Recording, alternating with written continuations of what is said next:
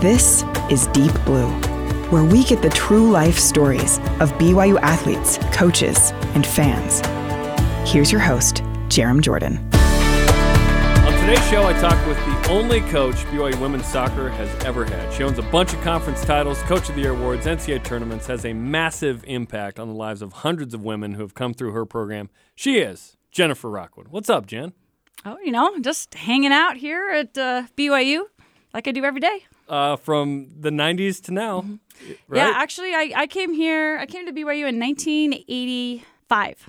85. And I haven't left. And you haven't left. Go figure. I don't like much change, I guess. Well, so I just stay around. It's gone well, to say the least, which It we will has. dive into. I've been blessed, and it's gone really well. So I got a job at BYU TV as a student in 2006 and sidelined women's soccer that fall and have been following your program closely since. It's been awesome. So I'm stoked to be able to spend some extra time with you, which it's fun in season. Yeah. And doing games. It's another to get to know you. yeah. So well, this will thanks. be great. I'm not that exciting, but I beg to differ. I'll just do what I can. Yeah. Okay, you're the oldest of 5 all J's. Yes. All J's. Yes.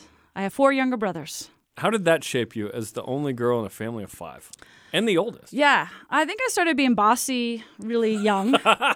I bossed my brothers around, and because I was pretty athletic, I could outdo them on any of the sports stuff too. So I think that probably shaped me. We are all involved a lot in sports, and so yeah, I just think being a lot of times the oldest have a lot of responsibility to help out, a lot of babysitting, a lot of taking, helping my mom. My dad traveled quite a bit when I was younger, so. Yeah, I'm close with my brothers, still am, and it was fun growing up in Lake Oswego. Born here in Provo, actually, at the hospital across the street. Were your parents at BYU? Yeah, my parents were at BYU. I was raised in a BYU police car because my dad worked for the BYU police at that point, and my mom was taken over to the hospital, and it had me. So they were here for about a year or two until my dad graduated. And then BYU. you moved to Oregon. We moved up to Salt Lake, I think Westminster. I remember learning to ride a bike like in kindergarten in the Westminster College parking lot. Okay. So we lived there. And then, my dad got a job in Portland. We moved to Portland probably 3rd grade on and graduated from Lake Ridge High School in Lake Oswego. So, yeah. I love that area because I lived in Portland growing up. My wife is from Wilsonville, which is just down the road, about not too 5 far. minutes. Yep. Lake Oswego is where the temple is. Yep. It's a beautiful spot Our right exit. off of I-5 if you're familiar with it. Beautiful So place. that's awesome. Are you the most athletic among your siblings? My dad used to tell me I always was. So according to him, I was. Did anyone else play anything in college or anything? No, my brothers all did a lot of sports in high school. And a lot of them did 2 and 3 sports. My brother Jason played football out at Rick's when Rick's was still around. And they had a great football team there. But no one else in college. Gotcha. So, yeah. That's awesome. Okay, so I read or heard that you'd play this game on your couch where you would just put your hands in and dig in and they'd Yes. try and throw you off. Yeah, I don't know. I mean, I did lots of things like that.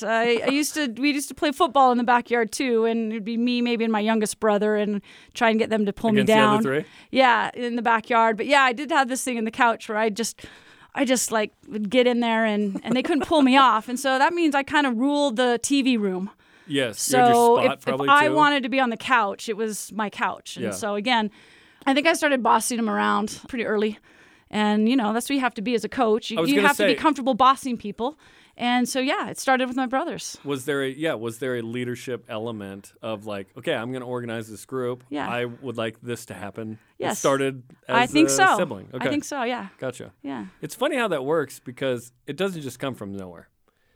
Someone who wants to lead a group of people, that comes at some point before. You don't just show up and want to lead a group. Sure. Because there's pressure to lead a group. Yeah. You have to make decisions in a timely manner. It's your fault when it doesn't go well. Right. It's your credit when it goes well. Sure. When did you become comfortable with that idea of, maybe coaching is something I love? I'm not sure because, to be honest, I know it sounds probably kind of lame for me to say that, but I'm still not very comfortable with it. I was always someone that, I had friends that were pretty loud and fun, and I was kind of the quiet one that hung out and just laughed and didn't do the crazy stuff, but just kind of was a part of it. And so being in front of people and that sort of thing is not where I'm most comfortable. That's wild. Which is to me. wild that I ended up being a teacher and a coach. Yeah. So, Yeah, I don't know when I think probably the most time I had was when I was a club player here.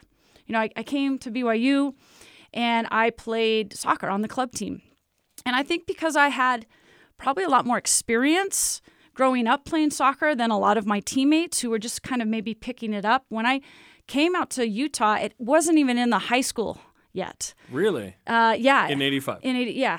And so a lot of the girls on the team didn't have, maybe didn't have a girls team to play with from the time. I started playing soccer when I was very young, and basketball and softball, and did all the sports on a girls team. And back, I would say in Utah, if the girl was playing soccer, they probably had to play on a boys team. And so I think I just had a little bit more experience, so I was a little bit better. And I think a lot of times when you're kind of the better player on the field, it's a little bit easier than to kind of be that leader and to try and get people doing stuff that helps you. I mean, ultimately, as a competitor, you want to be, one of the best on the field, and you need teammates to play well and to help you do that. And so I think that's probably where it started out, was with my club days at BYU. I mean, as a captain playing my junior and senior year, I was actually involved a lot in the scheduling. I had a different coach every year. We were extramural sports. There wasn't a lot for us, so if we wanted it to be somewhat serious, we had to make it happen as players. So I think that's kind of where I first started having that. I was kind of leader and captain, I would guess, on my other teams, but not to the point where I was when I got to BYU. Okay, so you said teacher and coach. Yes. Are you talking about the teaching in coaching or teaching? No, I was a teacher for about 6 years. Oh, I didn't know that. Yeah. What did you teach? At BYU, you said? No, at Waterford. At Waterford, yes. Which is a private school in school. South Salt Lake County. Yeah, so originally Waterford was on 9th East in Provo. Oh, it moved. I didn't know that. Yeah, so that was actually my first coaching job, I guess, or experience. I don't know that it was a job. I maybe made a couple $100 doing it, But my first experience coaching was a high school, Waterford. When was this? This was my senior year at BYU, so 80... probably around 88, 89, okay. Right around in there. And so the 6 years from then to 95 when Yes. BYU sanctioned. Yes. So you're doing both. You're doing Yes. Waterford and you're doing club women's soccer, Yes. playing, getting into coaching, that kind of thing? Yeah, I was Okay. a full-time teacher. Full-time teacher. What did After you I teach? What did you graduated. teach? So my first year teaching at Waterford, I was a PE teacher, even though I didn't have any PE classes here at BYU, nor did I have any teaching classes. You just jumped in. I was a business finance major here at BYU. So that makes sense. Sure, of course. And but I knew I played soccer with one of the girls whose parents basically ran and operated and started Waterford. So I was familiar with the school, and I had an opportunity as a student my senior year to teach and coach. So I taught 6th, 7th, and 8th grade PE at Waterford and coached the high school girls team while I was finishing up, with my senior classes in business. And I really enjoyed it. I really loved it. And then after I graduated, I didn't know quite what I was going to do. And Waterford was moving up to their main campus where they are now. And there was still a lot of people that wanted to keep a private school down here. So I had a chance to move up with Waterford and keep teaching, or stay down here closer. And they opened a school called Meridian. It's not there anymore, but it was there for a long time in the same place. Another private school? Another private school. Same people. A lot of actually BYU professors. It's where their kids were going to school. And so I just the extramural director asked if I wanted to coach the team the next year. So I figured that must be an answer to what I was supposed to do. Well, I think within 2 weeks I got offered to come teach all of the PE classes at Meridian, K through 12. And coach the club team at BYU. So I thought, maybe that's an answer. That's a start. I'll give it a try and see what happens. And you did both? I did both, yeah. Gotcha. Mm-hmm. That's wild. That's awesome. So PE teacher. Yeah, I was a PE teacher. And then I did that for a couple years. And I'm like, I enjoyed it, but I knew I wanted to do more. And I loved teaching. I loved being around the kids and the energy of the kids. So I went into our headmaster and said, any chance you'd let me try teaching in the classroom? And he's like, well, what do you want to teach? And I said, I don't know. I love history, and, I'm pretty good at math. I can give those a shot. So go figure, I ended up being a World Civ teacher and an pre-algebra teacher. How were you? I don't know. It was pretty fun. Were you hard as a teacher? Oh, yeah, for sure. Demanding? For sure. Yeah. Very demanding. Yeah. Like you're a coach now, right? Absolutely. Yeah. I mean, I had fun with the kids, but I expected a lot out of them. Yeah. Tried to hold them accountable. You know, a lot of teaching middle school, at least 7th and 8th graders, is classroom management. So I think that helped me learn how to keep things under control and help also know that I could be a good influence on those kids and help them. You know, one of my goals was to help them enjoy learning and to learn to love learning and love history and love math. And that was a cool thing. It wasn't just what some people do. They love math, but everybody could love math. You know, everybody could love history. And I ended up a couple years after that being the supervisor over the whole middle school. Oh, wow. I also was Look the at you. athletic director, getting all of the high school athletics started at Meridian. So, yeah, I've done a little Keep bit of going. everything. Yeah, look at you. Yeah. And you know it's a private school when you mentioned headmaster. Yes, exactly. It was the headmistress. Headmistress. First, Nancy Houston. I say Nancy Houston has been the headmistress. I think she just retired in 2016. Nice. But yeah, if it wasn't for her, I wouldn't be doing what I'm doing. She What was her name again, Nancy? Nancy Houston. Nancy She gave me an opportunity to coach high school with no real background other than playing, and let me start teaching. And that's where it With- kind of begins. Yeah, that's where it all kind of started. Wow. Okay. As a soccer player, Mm-hmm. what position did you play? I was an attacking player. High school, I played a lot of forward, and college, I played a lot of attacking center mid, kind of where Kayla plays. Kayla Cunningham? Like to control the game Yeah. a little bit. Didn't have quite the athleticism or the skill that the girls have now. But I think back in my day, you know, for a woman and an athlete, I was all right. I'm never super awesome in any particular sport, but I did quite well in most of them.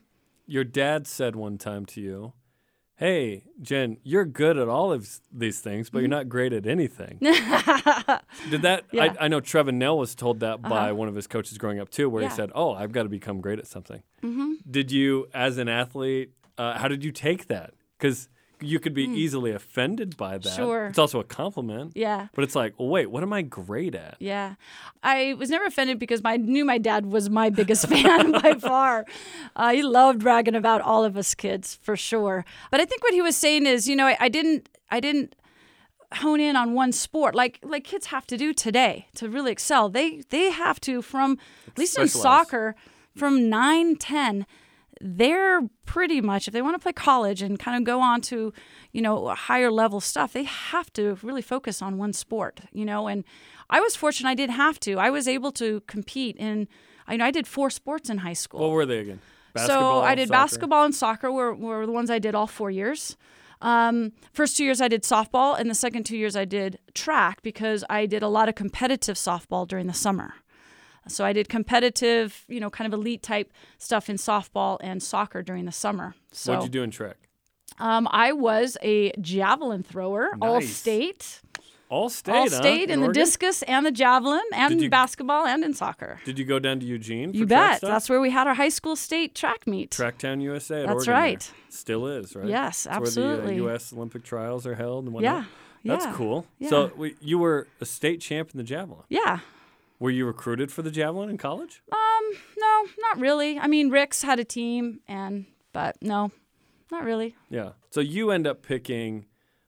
You love soccer, obviously, Yes. but you pick basketball at Rick's. You get a Yes. scholarship, and your dad said you were on a visit or something. They had a Yeah. skills competition. I'm pulling this from BYU TV's Legends episode. If you Yeah. want to look it up, it's great. So there's some competition. You enter it, and you Did okay? win. Yeah. You win the competition or something? Yeah, I and mean, get on my- the radar. Yeah, my dad took me out here. My parents both went to BYU. I was planning on going to BYU. Soccer back when I graduated was not. It was mostly East Coast. Title IX hadn't really gone into effect. There weren't any Division I college teams. University of Portland was around, but like Oregon, Oregon State, Washington, none of those back in 84 was when I graduated from high school. They didn't have Division I basketball or soccer. I mean, they had basketball, not soccer. So I wanted to go to school in Utah, wanted to be around other LDS. I didn't grow up around a lot of LDS kids. None of the girls on my team were LDS, and I wanted to go to college and be around other people that were a little bit more like-minded. At some point, there's some influx into Portland of a bunch of members of the church because they have a temple in '89. Yes, And then it's sort of, now it's this flood. Like when Yes. you guys have played against Portland, the BYU fans show up, which is Absolutely, awesome. My but in-laws included, Yes, they go. absolutely, but not so much, Not yet. not when I was growing up. And so my dad, dad-daughter trip out, and we visited the campus of Utah State and University of Utah, BYU. I'd actually gone to basketball camp a few times here, and that was actually really what I wanted to be able to do, was to play basketball at BYU. But the reality was probably not good enough. I was more of a post type player, and at 5'7.5", you're not going to be a post player in Division I. And I didn't have any sort of guard type skills, dribbling, outside shooting, that sort of thing.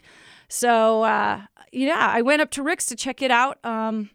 We didn't plan it, but it was just there. So I went, and they offered me a spot on the team and a scholarship. And Like based on that performance? Or- Yeah. Really? I think so. Like I don't know sight what else. unseen? It's not like they would have Not seen like me playing. They had your huddle footage. No, yeah, that didn't even exist back in my days. Like, I'm an old lady, You didn't send so a VHS in or something? yeah. So yeah, I do. I remember doing some skills. It was like a tryout, and they just kept contacting me. And I had been accepted to BYU and just planned to go to BYU, but then I was thinking, I had some friends going to Rick's. Would have obviously saved my parents some money by taking a scholarship and helping out that way. You've got So- 4 younger siblings at home. Yeah, right? exactly. All boys, So I eating a thought bunch. I could go give it a shot. And so, I headed up to Rick's for my first year and loved it. Had a great time, great friends, great experiences. It was a little too cold for me. And then I missed soccer. And I just thought, I'm going to end up at BYU anyways. Why not just go after my first year? So that was a tough decision because I did enjoy what I was doing up there. And I just felt like I needed to be at BYU. So I kind of just went on my own and came down here on my own, and kind of things just went from there. You missed the national championship season. I did, just You by would a have year. been here, right? I would have. I would have been in 84. Yeah. 85 was yeah. awesome, too. Yeah. That was a 10-3 team. That was great. Yeah. Okay, so you come down to BYU. Mm-hmm. Do you come in like April, May, once the semester's over, or after the summer or something? It just came in the fall. Fall of just 85. in the fall. Mm-hmm. Okay, you show up and you're like, I'm going to play on this I'm going to club try out. soccer Yeah, team. I'm going to go I'm check going out. to try out. Yeah, try out We'll for the see club. if I make it. Yeah. And you try out, you make it? I tried out, and, again, there weren't a lot of experienced soccer players here. And so I was like, wow, I think my junior high team might have been able to beat this team, to be honest, because Come a long ways. I was fortunate in my area in Portland, Lake Oswego, that I was playing in competitive leagues, and So the Oregon girls the Oregon soccer girls scene soccer was more advanced. way further ahead than Okay. anything in Idaho or Utah or Gotcha. Nevada, and a lot of the girls at that time were from Utah. So but my first year, soccer wasn't great, and didn't. It was a club sport back then. We didn't really have much of any sort of priorities other than maybe a place to practice. But I had so much fun, met such great friends, and just started off my time at BYU as great as I could have possibly have hoped for. So I loved it all. So you graduate in, you said 89. During this time of club soccer, at what point are you thinking about coaching? Or did it take Waterford and Meridian to sort of give you the idea that this was a possibility? Because you mentioned, Yes. you started helping with scheduling and Yes. budgets, like Yes. the coaching things minus the coaching, the Right. management. Yeah. So I was doing a lot of the behind-the-scenes stuff.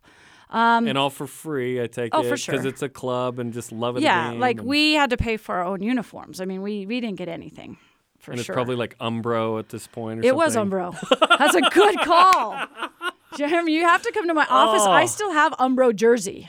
You that have I've an Umbro kept jersey? with the old school Cougar Mountain on it. Yes, that's my favorite. Umbro. That's Royal, called the Beat Digger, and Yep. it's the best. Royal Blue Umbro jersey. I've in got the Legends some. episode, there's a photo they dug up. Yeah. And the design is just Yeah. 80s. Totally. It's And the like hair, too. zigzag and Oh, it's yeah. awesome. No, it's amazing. Hey, they were diamonds in the background, just like the Umbro logo. Very nice. Super excited about those Now jerseys. we're Nike. I It's remember. upgraded a little bit. Yes.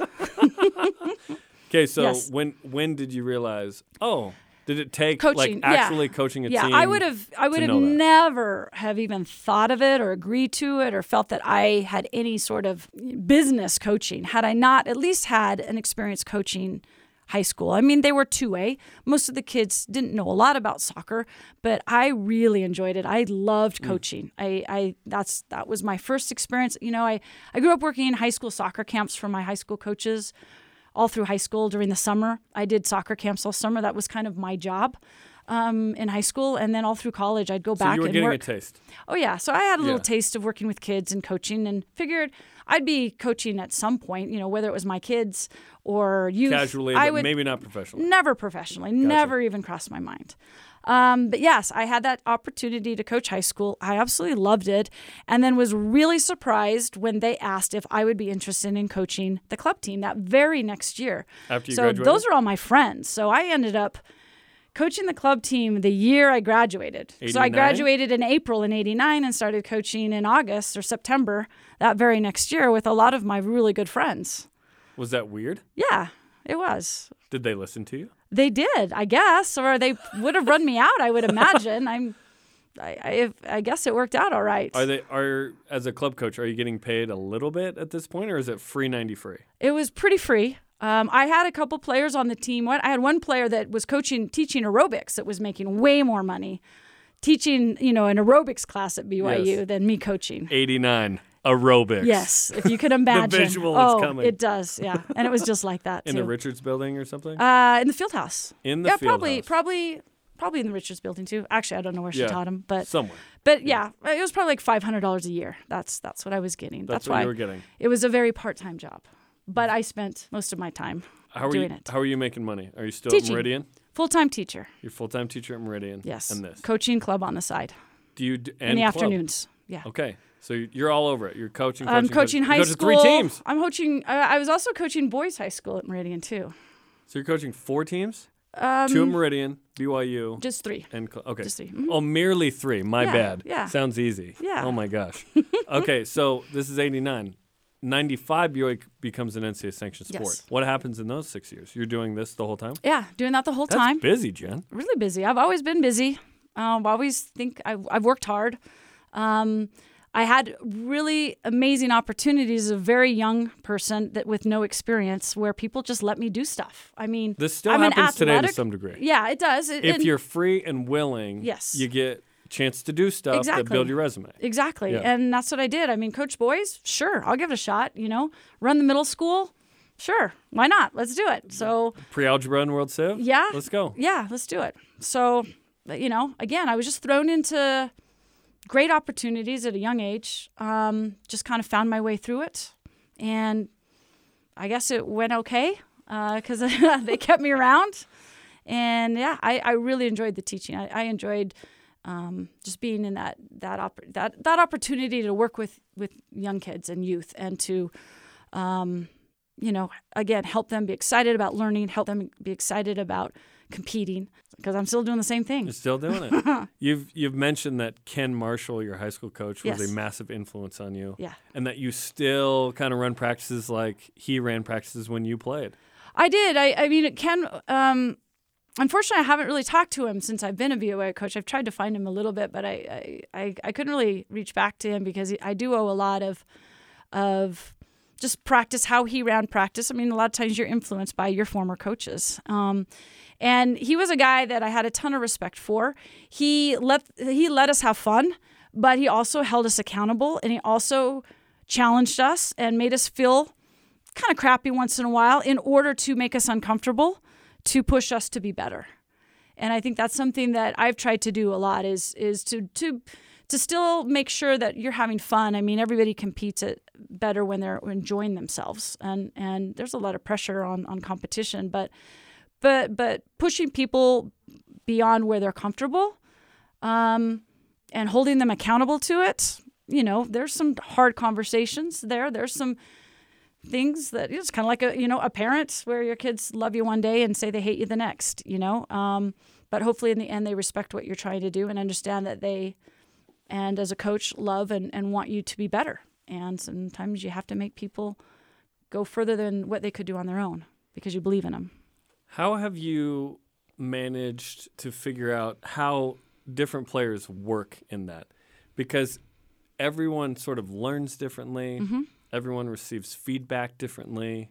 Like, I quickly understand and don't want to be told once I understand Right. more about that. Because I'm embarrassed. Right. Like, let's just move on. I'm Yeah, good. yeah. Like literally, one of my coworkers, I'll say, we've figured out a phrase for me to say when I say, I understand, let's move on. I say, good chat. Yeah. Let's go. That's like enough. my cup's full. You're just Right. pouring water into it, and Right. it's just spilling over. Yeah. How have you sort of managed that with 18 to 22-year-old women who all learn and function differently over, 27 years now of coaching BYU specifically? And Yeah. what is it, 35 Something. plus total? My whole life. That's a good question. I don't know, but I do strongly agree with you that everyone is so different. And I think a lot of times when you first start coaching, you think you can treat everyone the same. And you want to okay, if they break a rule, we're doing this. Or if they don't do that, we're running. And, and you really find out that you have to be accountable. You have to have high expectations. But again, like you said, everybody deals with things differently. And you can't just say certain things that blanket at everybody. You have to talk to people differently. You have to find out what motivates and what inspires. Some people you can be a little bit more direct with. Some you have to be a little bit more soft-spoken, beat around the bush a little bit, hope they grab onto what you're trying to say. Some people you make them mad and they're like, I'll show her, and that works. And so, yeah. And you know who they are? Yeah.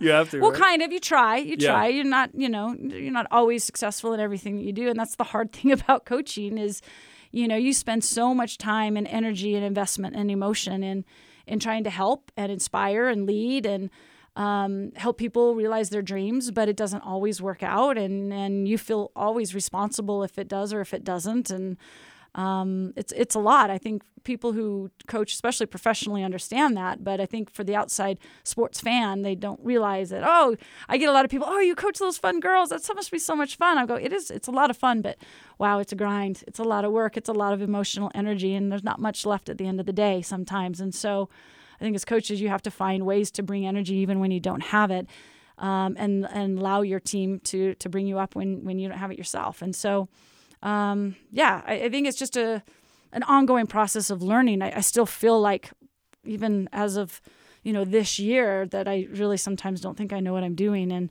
After 27 I have to, years? you have to just remind yourself that, okay, I've done some things. I've accomplished some things. I'm okay. But I think that's the same with players. One day at one game you can feel like you're, the best player in the league or the country, and then the next game you're like, wow, maybe coach isn't even going to play me this game, And so you battle with that. I think women battle with that a little bit more than men do as far as, confidence in themselves and finding that consistent confidence. It's something that we have to work a lot with and a lot on our team. And I think athletes have changed over the years too. A little bit. And so kind of, learning along those lines and then relying a lot on your staff and the people around you to really help out. I mean, certainly I can't take credit for everything that's been happening. And I've got so many people around me that have helped me along the way. Players that have helped, coaches that have helped, assistants that have helped, and friends that have helped, and family. So there's a lot that goes into it for sure. So it's hard to have any sort of finite answers to any of those questions because there's just a lot involved. Have you, over the years, noticed changes in your coaching, either philosophy or management or style, as you've learned about the game yourself? Like 95, you're a very different coach than you were in 05 and even 15, right? Yes. So what has changed the most for you in terms of sort of how you are as a coach or how you coach? I think just like you have to tell your players, I've tried to enjoy the journey as much as you can because not every day is great. And not every day is bad. And I think when I was younger, because I started coaching so young, I wanted to make sure there was a line between, friends and coaching. And so a lot of times with young coaches, they want to be they want to be buddies with their players, and that leads to some issues and some things. And so I think from a young age, I really tried to separate myself. Like they're the players and I'm the coach. Whether that was good or not, I think it's helped me kind of take on the role as a young coach that, I am the coach, you guys are the players. And I think I was a little bit more harsh and more kind of toe the line or this and that sort of thing, where now I just understand things. I mean, obviously as you grow and mature and you go through grow through things, you have a different perspective. And, a lot of times I can say now, oh, they're 18, 19-year-olds. I have to remember that sometimes they don't have the same perspective as we do as coaches, where when I was younger, I would have a hard time and I'd get a lot more angry and upset and mad and maybe take it out on the team. And I think now that I'm a lot older, I've mellowed out. I think my players would say I've mellowed over the years. You still have to have that accountability. You still have to have the expectation of, I'm going to push you beyond what you thought you could do, but I'm not going to drive it into you. Like, you've been around me a lot. I'm not much of a yeller. No. But when it's there, I mean, there's been some games, even the last 2 years, I'm like, I'm going to get my first yellow card to this game, Have you never I had have a yellow never card? got a yellow card or a red card Really? as a coach. Yeah. Ever? No. Even at Waterford or Meridian? No. Nothing. No. I kind of need this to happen. Can it be on a BYU There's TV been game? close, yes. Sometimes the officials, I don't agree with them very often, and that can get you fired up, and particularly when they're not protecting your players. Mm-hmm. So you've seen a lot of our games where our players get beat up pretty good, and that's probably the thing that gets me the most upset is when our players are fouled a little bit more than they should be, and our refs aren't controlling the games. That's where I anticipate I'll get my first yellow or red card if it happens. Red you'd have to do something pretty extreme. Yeah. Right? Well, I'd probably have to say a few choice words. I was going to say Yeah, expletives, yeah. yes. Which, you're totally known for. No. What would you have to do to get a yellow? Just continually go after the officials. I mean, that's how most coaches get them, is arguing with them or Too much? too much. And you know where that There's line been plenty is, of and you've never crossed it, I guess. Yeah. And Yeah. each It's not my center it's official is yeah, and it's different. not necessarily my Not your my thing. nature to do Have you that. ever thought about doing it to help your team in some way? Because in basketball, Yes. a technical foul is strategic sometimes. Sure. Well, I mean, the girls hear me out sometimes, and I'll be pretty forceful, but then I'll turn around and I say, I'm just trying to watch out for you guys. So You'll tell them the strategy. I'll tell them a little bit once in a Yeah. while. I guess Yeah. it depends on if we're winning or losing. If we're losing, then I'm probably not saying anything to them. But I mean, and I think that I'm a pretty passionate competitor. So it's not just all fun and games. I mean, I'm here to win. I mean, if we weren't winning to the level that we do, there's no way I could do this job. I just really don't like losing, and I don't handle it very well. So if you hadn't won at this level, you might not still be I coaching? would not be coaching. No way. Gotcha. No way. So it's taken this level of success to Keep me going. keep it there. Yes. And at times I still I don't know. Well, just, a recent loss that we had, our three losses that we've had this year. Yeah. They're too devastating for me. And I know our players take it hard, but I know I personally as a coach take it too hard. And that's because you feel responsible, like As the as a figurehead. coach, when you win, it's like, oh, the girls played awesome. They did such a great job. But when you lose, it's like, what did I not do to prepare them? Why did they perform this way? And so you feel so much responsibility that you feel like it's, people around you will tell you it's the coaching, if you lose, it's always the coach's fault, But I think that's something that for me, that's something I struggle with. When we lose, I feel a lot of responsibility. But as a competitor, I think that's what helps me bounce back and get the team to bounce back as quickly, is because we want to fix things and change things and evaluate what went wrong. And the only way you really learn is from losing. I mean, you don't learn as much when you win. And so it takes a few losses here and there. I do think you learn a lot more from your failures. You fall down, but you got to get right back up. And in sports, it's, the next day you got to be ready to move on. So you've mellowed in general coaching philosophy, you Yes. said, but not necessarily Not. with the losses. No. That part is as hot and burning as ever. Absolutely, which I haven't figured out. So if you talk to anyone that ever figures that out, please let me know. Is that the case with, It's a personality flaw. well, I have and, lots of them. and a strength, right? Yes. Because that's what sort of Drives me. Yes. Yes. Yes. To be better. Because I don't like to lose. Well, like you watch The Last Dance, which like everybody that loves sports watched during the pandemic when there was nothing. Right. And you're just overcome with, emotion watching Michael Jordan's that level. It was like Yes. nuclear. Yeah. Like any little thing took Yeah. it personally. Like that's what he needed to, Yeah. he chose to do that for himself. Yeah. Like for you with losses, how do you turn that into sort of motivation and not some sort of sports depression? Sometimes that's what I've had to fight, is putting too much of it on. Just like athletes sometimes put too much on them and having to fight that off. I don't know. It's something I do really struggle with. I hate losing more than I enjoy winning. And that might just be because I've been doing it so long and it's really all I know. And you've tasted winning a lot. A lot. So so the expectation is there. I expect to win every game we play. And so I can't figure out why we don't win. Like, there's not a team that will step on the field that I don't expect. We win every game. And that's just what we do. That's not coach speak. No. When you say that. No, especially the way your program has functioned. Yes. I was going through year by year, and I'm like, you started so hot so early. Yeah. Like year 2, you're going 22-2-1. Mm-hmm. Why didn't you make the NCAA tournament that year, by the way? Because two reasons. They only took 32 teams that year. Oh, okay. And the second reason is no one really knew who we were, and we didn't have a really big 22-2-1. We didn't have a really big win, and our conference was new, and so we didn't have an automatic bid yet.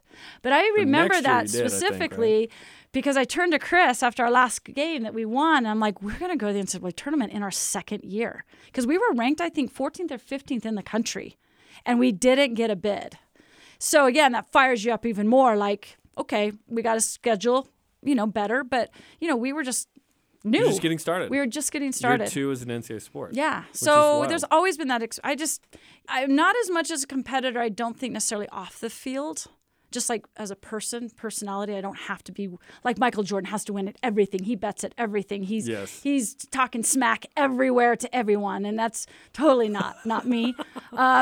But I am very competitive on the field come game time, and I think I've always kind of been that way. You harness it in that space. Yes, just in that space, and then I turn it off. I don't turn off the coach mode or thinking about the players of the game, but I'm not that competitor off the field as much. That's interesting because one of the worst things for me at home was that I got an opinion-based talk show. So when I go home, I think, everyone still wants to hear what I have to say about this. No. Whitney's like, I don't care about that or whatever, right? Yeah. She's like, in the nicest way possible. She's like, I'm good. Yeah. Or whatever. It's like, wait, no, turn it off. Right. And the other thing is anywhere I go, people want to talk what I do. Yes. And I really just You'd try rather to talk deflect that. And so, because it's hard to separate the coach and the person. And, yes, and for anybody, your life, it is my life. But it's not everything you do. I try to remind myself that, but it is my whole life and personality. But I try not to be that all the time. Yes. But it's hard because people. This is what they know you for. That's what they know you for. Yes. So they want to talk. You go to church on Sunday. Let's talk about the game. Yeah, or anywhere you go. Yes. But again, that's a good thing, and you just have to try and find the balance, right? And sometimes I'm more balanced at it at others, I guess you could say. Okay, when you were younger, you had balance in the form of playing the violin and piano? Yeah. Were you pretty good? Well, just like anything, I could do a little bit of everything. Not exceptional, but yeah. I played in the Junior Youth Philharmonic. Nice. Played the violin, love the piano, but again, you can only have so much time for things. I sang in all the choirs in high school. Nice. I love music. Alto, soprano. Yeah, my second life, would be I'd want to be a rock star. But yeah. Like what kind of? We're talking like traditional. It's changed over the years. What kind of? Yeah. What? Because you've said you like hip hop and rap too. So yeah, I like everything. I love Barbra Streisand and Amy Grant, and right now I'm really into symphonic metal. Symphonic metal? Yes, my girls will give me a hard time, but yes. I am. That's great. Nightwish, if anyone wants to look that up. Nightwish. Flor Jansen is my inspiration like right now. Like a Finnish dude or something? She is, one of the best singers in the world right now. Nightwish. They're from Finland. Yes. From Finland. Okay, I got the country right. She's from Deutschland. Oh, she's from? Yes, but is in a Finnish band. Germany, yeah. That's awesome. Okay, so So right now, yes. you find the lamp and you get a wishes or whatever. Yeah. What kind of musical group are you the lead singer of right now? Like, are you a solo act? What genre of music? Like, what are we doing here? Oh, I'd want to be in a band for sure, not a solo act. You like the group dynamic? Absolutely, the group dynamics. Yes. Oh, I don't know. Like I said, I really enjoy all types of music. I love theater, musical theater. I love What are your favorite musicals? Sound of Music. Sound of Music, so Yes. good. I showed my kids that last Yes. year. I loved it. We've been to Salzburg as a team, and our team is On one of your planning to international go trips. there this year. And I couldn't believe the amount of girls on our team who have not seen The Sound of Music. How It's a tragedy. It is. I think I need to show it as a team meeting or something. Yes. Because who has Classic. not seen The Sound of Music? It's still the best show ever. Okay, that's the one you like the most. Yes. It's pretty Oh, good. I also like the only DVD I ever bought was the one with Nicole Kidman. Musical Moulin Rouge. Moulin Rouge. Love it. Literally, my wife and I were singing from that last Yes. week in the Are car. you serious? It's so good. Yes, we love. the only DVD she I've ever doesn't bought. like to sing a ton, but she'll sing. that. Yes. See? Yes. Ewan great McGregor, minds. Nicole Yes. Kidman, I so good. love it. Yes. I love Moulin Rouge. Epic. Yes. It's like this medley of. Yes. Yeah. If you haven't seen Moulin Rouge, you need to. It's so good. Yeah. The story is interesting, but the music is amazing. Yes, the music is amazing. Yeah, we won't go into the On story this if you BYU haven't radio. seen Moulin Rouge. Yes. Yes, it's so good. Yeah. Okay. I've seen the real Moulin Rouge too, which is kind of cool. Oh, in Yeah. in In Paris, is it? Yeah. Yeah. Okay. Yeah. Okay, let's stay in Europe. So the NCAA lets you, if you raise the money and whatnot, go on these international trips every 4 years. Yes. I'm still trying to just sneak into Greg Wrubell's luggage and go on one of Yes, these we've with you. taken Greg, and Yeah. he's on board again. Him and his wife. It's fantastic. Where are you guys going the next one? So the plan is, if it's approved, obviously with the pandemic, we were supposed to go 2 years ago. It got shut down, but we've been able to go every 4 years. But this year the plan is to go into Croatia, the coast of Nice. Croatia, and Slovenia. Everyone says it's underrated. Absolutely, that's why we're going. I haven't been Yes. there before. Been to a lot of places over there with the teams. I think we've done 5 of these, and I've done a lot of coaches trips in Europe as well with the soccer coaches, and watched a lot of European games, which has been fantastic. But yeah, Croatia, Slovenia, and then into Austria, to Salzburg and Vienna. That's going to be So- amazing. Really fun. We've been with the team to the Salzburg and Vienna portion, so I've been to those places, and they're fantastic. And this is next summer? This April, hopefully. This April? Yes. That's awesome. Yeah. Okay, are you going to, in Croatia, do you have a Yes. chance to go any of the Krasmir Ćosić stuff, the men's basketball guy? Have you heard of this guy? Yes, I have heard of this guy, but I do If it's things in a the same little city. differently than other teams. So we go on foreign tours for the cultural experience, meaning we like to sightsee, go on tours, and shop. We play a little soccer on And the then a little side. soccer. Yeah, a little soccer on the side. After 10 hours of touring, we'll drive someplace and play a soccer game. So I just think that it's not often that these girls will have a chance to go to, we've been to all through Italy and England and, different places. And why not learn as much about that culture and the Yes. history? And, as a World Civ teacher, obviously the architecture, the buildings, the art. Is that Baroque or Rococo? Yes, You know, exactly. what All is the that? art Yeah. over there is something that I enjoy. And if I'm going to take a team and most of their parents, a group of 80 to 90 people, I want to do something that I enjoy as well. So we can play soccer here. And for the women in general, it's changed a lot in the last 5 years. But when we first started doing these trips, women's soccer was so much further ahead in the U.S. than anywhere in Europe. You won 31-0 on a trip. And We a bunch of games well, or not something, quite right? like that, but close. Our goalies were scoring goals, so which was kind of sad and in a way really good for the girls to see how good they've had it growing up, because the men over there had so much, and the women, it really wasn't. Even in South America too, the women didn't play soccer. It was a men's sport. And again, that has changed quite a bit in the last 5 to 10 years, dramatically in the last 5 years with the Women's World Cup and the national teams and the professional teams now in Europe.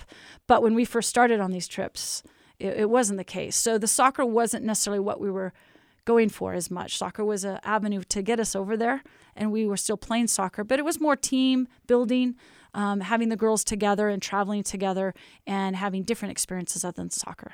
That's cool. And that's Yeah. how you really get to know someone. Absolutely. Is traveling, honestly. Absolutely. That's the Absolutely. best way. Yeah. Okay, on one of these trips you took in the past, your luggage got lost for Yes. like a week or something? I was like the only, I think, we allow parents to go with us. So, we'll take a group of 80 to 90 people That's a massive for group. 12 days. Like yeah. how many buses are we talking? 2 or 3? Two full buses with a huge trailer on one of the buses pulling a lot of the luggage. But yeah, for some reason, mine was the only one that showed up missing. And then we were at a different place each night, it seemed, because again, you're going to go over there. You might as well see as much as you can. Don't stay in one place for, the whole time. So we're hopping to hotels. So every day it's like, oh, we're going to have it there tonight. And then it didn't make it. But then we're at another hotel. And so for a week, I didn't have any luggage other than, the airport gave me a little, emergency T-shirt and toothbrush and stuff. So you just alternated between what you had on you and that? Yeah, I mean, I had, I didn't have much. And then I didn't want to spend a lot of money because I kept thinking my bag was going to show up the next day. So did you have to buy a bag to put the stuff you were buying in it? How did that work? Well, I didn't buy that much, so it all worked out. I don't actually believe you. And when girls travel, we always bring a full extra bag that we stuff in the suitcase so we can bring back way more. I was going to say, where was that bag if it was lost? Well, I finally got it. Oh, you did? I finally got it, yes, at the end. So you're kind of taking random bags with you. Out of 10 days, I didn't have my luggage for about 7 of the 10 days. Ooh. Yeah. That'd be tough. Yeah, it's fine. Yeah. Okay, you've had some amazing teams. Yes. 3 in the Elite Eight. 03, 12, 19. Yeah. Which one's the greatest team in BYU history? Ooh, that's really hard to say. I think our 2012 team was a pretty special team. I think our 2019 team that lost to South Carolina before we got to the Elite Eight, or was that Elite Game? I don't know. I get a lot of them mixed up. 19 was the Stanford team. Oh, the Stanford team. Until so the year before game. that 18 was good. Mm-hmm. And then, last year's team was pretty good too. I really like our team this year and the way we're playing.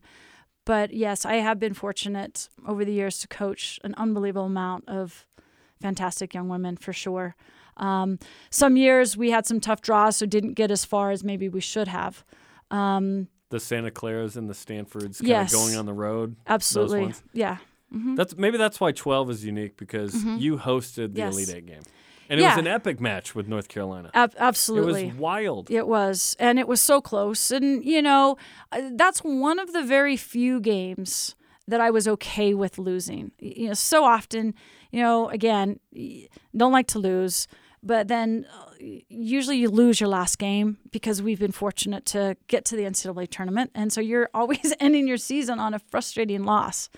But that North Carolina game, I mean, we had a great team, but, they were probably a little better than us. And even though we had chances to win, in soccer, for sure, not always the best team wins, that was one of the games that I was just really proud to be a part of. I mean, I remember that the Southfield was full when we came out to warm up. And because it was North Carolina and because we had such a great season, that is a very big memory for me. And that group of girls, some really dynamic players and personalities, and we had just been through a lot together. And to have that experience against North Carolina, Crystal Dunn scored the winning goal. She's not too bad of a player, right? She's amazing. But that's the other fun thing is to see, most of the women's national team players playing right now. I've had a chance to play against during their college time. But yeah, 2012 was a really special year for sure. But we've had some good ones. I remember 2003, a great group of seniors that year lost to UConn, a game we shouldn't have lost. But yeah, great memories. Final Four is the only thing that's really missing on the resume, and you've been right there. Been there several times. It feels like it's just. It's what keeps me coming back, to be honest. Really? I mean, that one thing. I've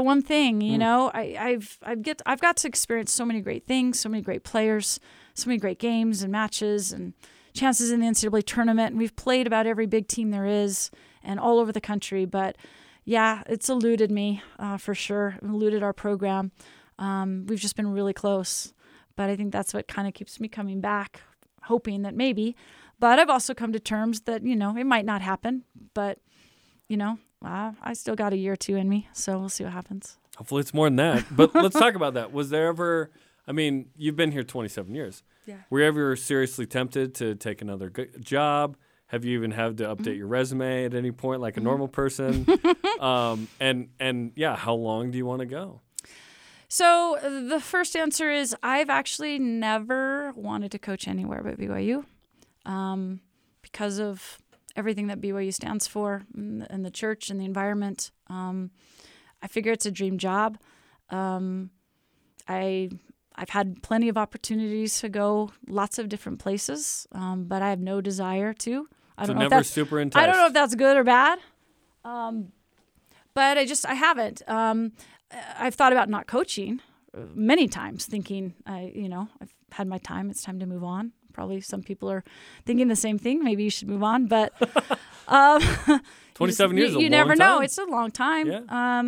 But I've never had a desire to. I mean, Chris and I used to joke about going to Oregon because I'm from Oregon. I always say I'm part Duck.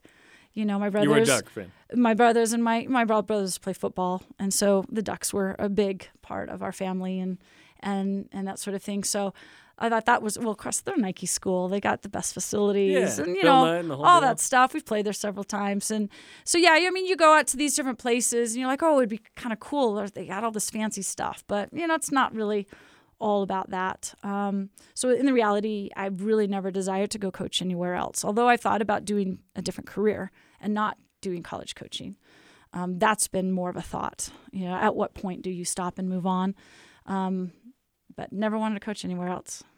And you've been so successful that you've never, ever necessarily been forced to have to think that way. This has been an independent thought. Yes. Which is the most comfortable, amazing thing ever. Yes. Yet, year to year, you're probably thinking, oh, for sure, every year. I'm a year away. Yeah. Like, as a coach, the reality is, hey, at some point, I'm likely going to get fired.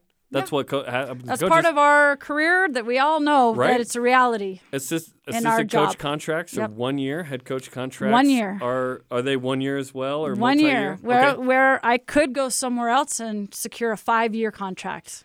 It's unique. Which is most common in women's soccer. Yes. Is 3 to 5 year contracts. So from ours the outside, is year to year. From the outside, it's like, Yes. oh, there's job security. When you're on a 1 year deal, I'm sure it's a little nerve wracking that way. It is. But here we are 27 years later. Right. So how do you sort of manage those emotions of, hey, I still want to be in the Final Four. Yes. I love BYU. Yeah. I'm on to get all these things, right? You've built this empire, which, by the way, Yes. you haven't just built a soccer team. You've built a soccer program that includes brought in video board and upgraded facilities and this home field with amazing fans and the TV audience. And now you have radio the last couple of years. Yeah. What college soccer team has a radio deal? Nothing like we have Greg with Greg. Wrubell's going on the road with it's you. the best. We sucked him into the team, and now Which is awesome. it's so fun. So how do you fun. sort of manage all of that, knowing kind of what you've built, yet at some point maybe you retire and you're done, and who knows?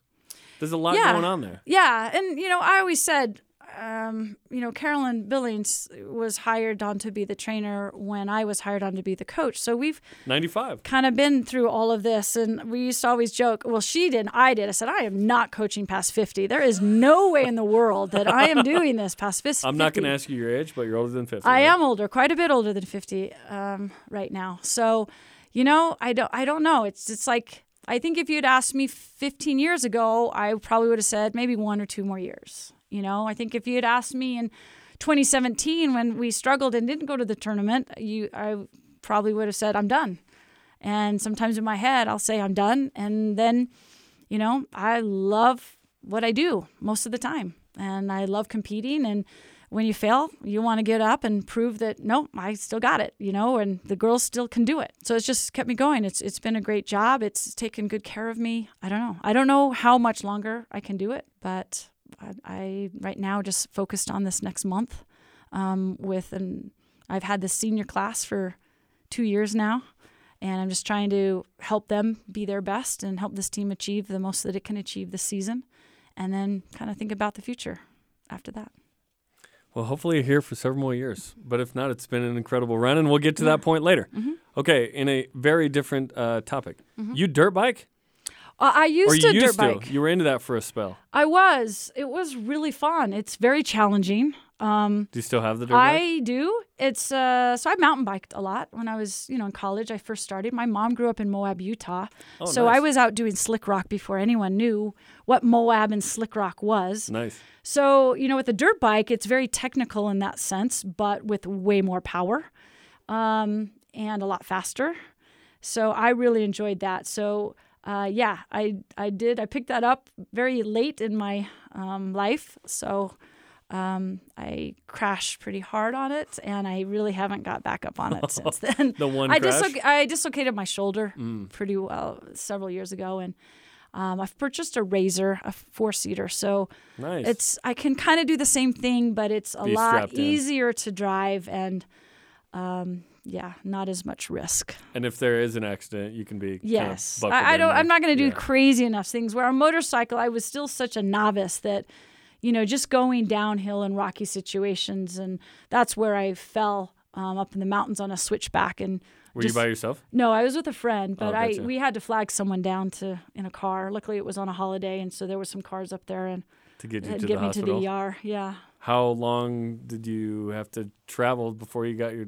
It was just up Hobble Shoulder- Creek. I was up Hobble Creek? Yeah, so up right Fort Canyon, you can go all the way to Strawberry, and it's the most beautiful ride. You can do it on a dirt bike or a Razor, a mountain bike. And I was just coming back, and I was almost down to where right Fort Canyon, it turns back into the pavement, and it's a switchback, and I just hit it too fast in some loose gravel and thought I was going to go off the cliff, and so I bailed and punched my shoulder right out. Wow. So. And your friend was behind you?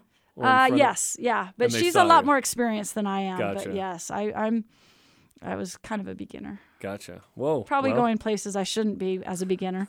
But yeah, that was my worst crash. Obviously, I've crashed more than that, but yeah. But that was the worst one? Oh, Yeah, man. and as you get older, you don't recover as well. And the thought of, getting in those kind of accidents, you don't think that when you're younger. But as you get older, you're a little bit more mindful of it. Yeah. You don't heal quite, and everything aches a little bit more. So. What else are you into that I don't know about? Oh, I don't really do much but soccer. But You're a little busy. yeah. So, yeah, I love being outside. I love being outdoors. Do you still have a place in St. George? I have a home in St. George. That's I awesome. don't get to it very often, but when I do, I'm sure the it's- equity in it's- that place is stupid It's now. gone quite, it's been a good investment. Yes. But no, I love being outside. I love being in nature. I've got a couple dogs. So I'm outside a lot every Got morning. a couple dogs. What Yeah. are their names? What I've got kinds? Gracie, a little Wiesla, and Sophie, a German Shepherd. So Ooh, a German Shepherd. they're a handful.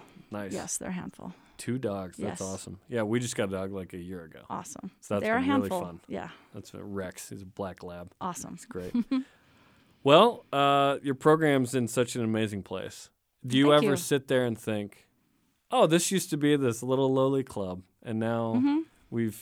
you're one of the powers in women's soccer in terms of the way the team plays, Mm-hmm. the crowds you get, and the exposure to the program with TV and radio. Yeah, it's it's pretty unique the opportunity that I've had here because and really fun once in a while to share with some of the girls on the team or just people that. I mean, we used to play. Our game field was on Haas where we practice now. And when we were a club team, sometimes I knew they would forget to set up the chairs and stuff for our game. So I would go to Meridian and I'd put folding chairs in my little Jetta and bring my stereo for the music. And then I would print out our programs at the school.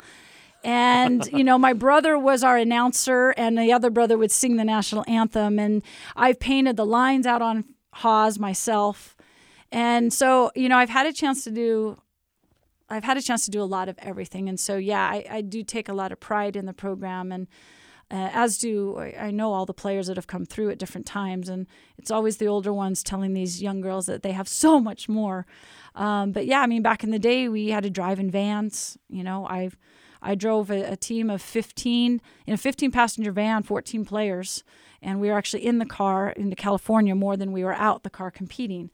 So, you look back and now we get to drive in a nice bus and I don't have to drive vans and we don't have to worry about losing people. And now you got cell phones. Back in the day we had maps out and, we would store our luggage on top and put tarps over those big vans. And So we're really well taken care of. But there's a lot of work and a lot of people that came before me and that were alongside the people like Elaine Michaelis and Ann Valentine, who did so much for the women's athletics programs here. Before Tom and Brian and Liz came, they've just continued to build on it from there. Well, it's super fun to watch, and it has been for the last, I guess, how many ever years I've been paying attention to this program, 15, I guess, which has been awesome. Yeah, we Just try and every play year it's like, Yeah. yours going to be good. It's how good, right? Yeah, exactly. And an exciting brand of soccer. Mm-hmm. What's the influence of that, by the way? Some teams are like, we'll counter, we're going to play Yeah. defensive. Boring. Yeah, for you sure. Want, you want shots on We goal. want to go. You want to go, yeah. I want to go. I think just when I first started and really didn't know really what I was doing. I mean, I was a Division I coach with no Division I experience, just club experience at BYU. So obviously back then I was reading and watching, I was watching those, not even DVDs. I was watching track tapes of Anson Dorrance and reading everything he wrote and just had the Dutch 4v4 soccer book. And I just read a lot of books on coaching and leadership. Anson just played a million miles an hour. So I was just trying to, kind of copy, the best. And if it worked for them, maybe that's something that we could do. And, when we first started, we didn't have a lot of girls who had maybe a ton of soccer experience, but we had great athletes who worked really hard. And so that's kind of how we were able to start having that success is we're going to outwork you on the field. Right, and we're gonna be more fit than you are. We're gonna play a high press and make you extremely uncomfortable, and it's just something that as we've gotten more talented and technical and experienced players, you still have control over those things. So now you add the technical part to the, we're gonna outwork you. We're gonna be more fit than you. We're gonna come after you, and when we lose the ball, we're gonna win it right back so we can come at you some more. It's an exciting style for the girls to play because it's like we're going after you. It's kind of a positive mindset as opposed to what do we have to make adjustments to deal with this team that we're not as good as. So it always gives you that opportunity to say, hey, we expect to win. This is why. This is what we do. And it's proven to be successful over the years. So we haven't really changed the style of the way we've played. We've just tried to get better at it. Well, hey, it's good TV and radio, Yeah. We like that too. We always tell the girls that if you want fans to come, you got to score goals and play exciting soccer. Otherwise, they're not going to come. And I think that's something that our fans have appreciated and enjoyed is the girls play hard. They run hard. And you can see when things are going well, they're having a blast on the field, and that's contagious. And people want to come see that. And there are such tremendous role models for younger kids.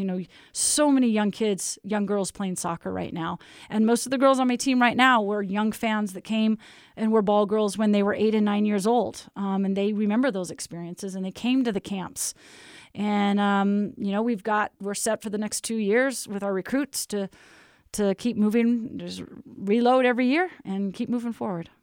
What kind of difference will the Big 12 make? Because women's soccer in the West Coast Conference is really good. Yeah. It's not like it's this massive upgrade necessarily to go to the Big 12 because of how good the WCC's been. Exactly. I think, we've played a lot of the teams, really familiar with a lot of teams and played a lot of the teams in the Big 12. Obviously, it's such a huge thing for our athletic department, football and basketball, and anything that is great for football is great for all of us. There's no question, as they support all the Olympic sports so much. And so for us, though, I think top to bottom, maybe the competition will be a little bit better week to week. But I wouldn't say the top 3 or 4 are any better than what the top 3 or 4 are in the WCC. So we would go in with the same expectation that we've always had, is we would go in to expect to win and compete for a conference championship right from the very start. And that'll be fun. It'll be a lot of fun. Yeah. And it'll be different road trips, right? Yes, different road trips to really nice facilities. The facilities in the Big 12 are fantastic from what we've seen. But yeah, just exciting. Something new, something different. It's always exciting. We've talked about this before in our kind of pregame meetings, but are there any teams that you haven't scheduled that you still want to? I haven't been to Duke and I haven't been to North Carolina. So those are a couple places that I'd really like to play. But other than that, these last few years, as I know things are coming kind of to an end, I've gone to a few places that haven't been. Going to Arkansas and Auburn this year are 2 places I hadn't been. So that was a lot of fun. So, yeah, I do the scheduling, so we do can the scheduling. we can pick and choose where we go. Yeah. Where do I want to play Yeah. / visit? Yeah. Exactly. I've been to a lot of the schools, a lot of the big schools for Yeah. sure. It's been fun. That's awesome. Well, Jen, your program's so fun to watch. Thanks for taking a while to chat here on Deep Blue. Yeah. Well, thanks for having me. I really appreciate it. Okay, that'll do it for us. Listen to previous episodes on the BYU Radio app or where podcasts are found. For Jen Rockwood and producer Tanner Graff, I'm Jeremy Jordan. You just listened to Deep Blue on BYU Radio.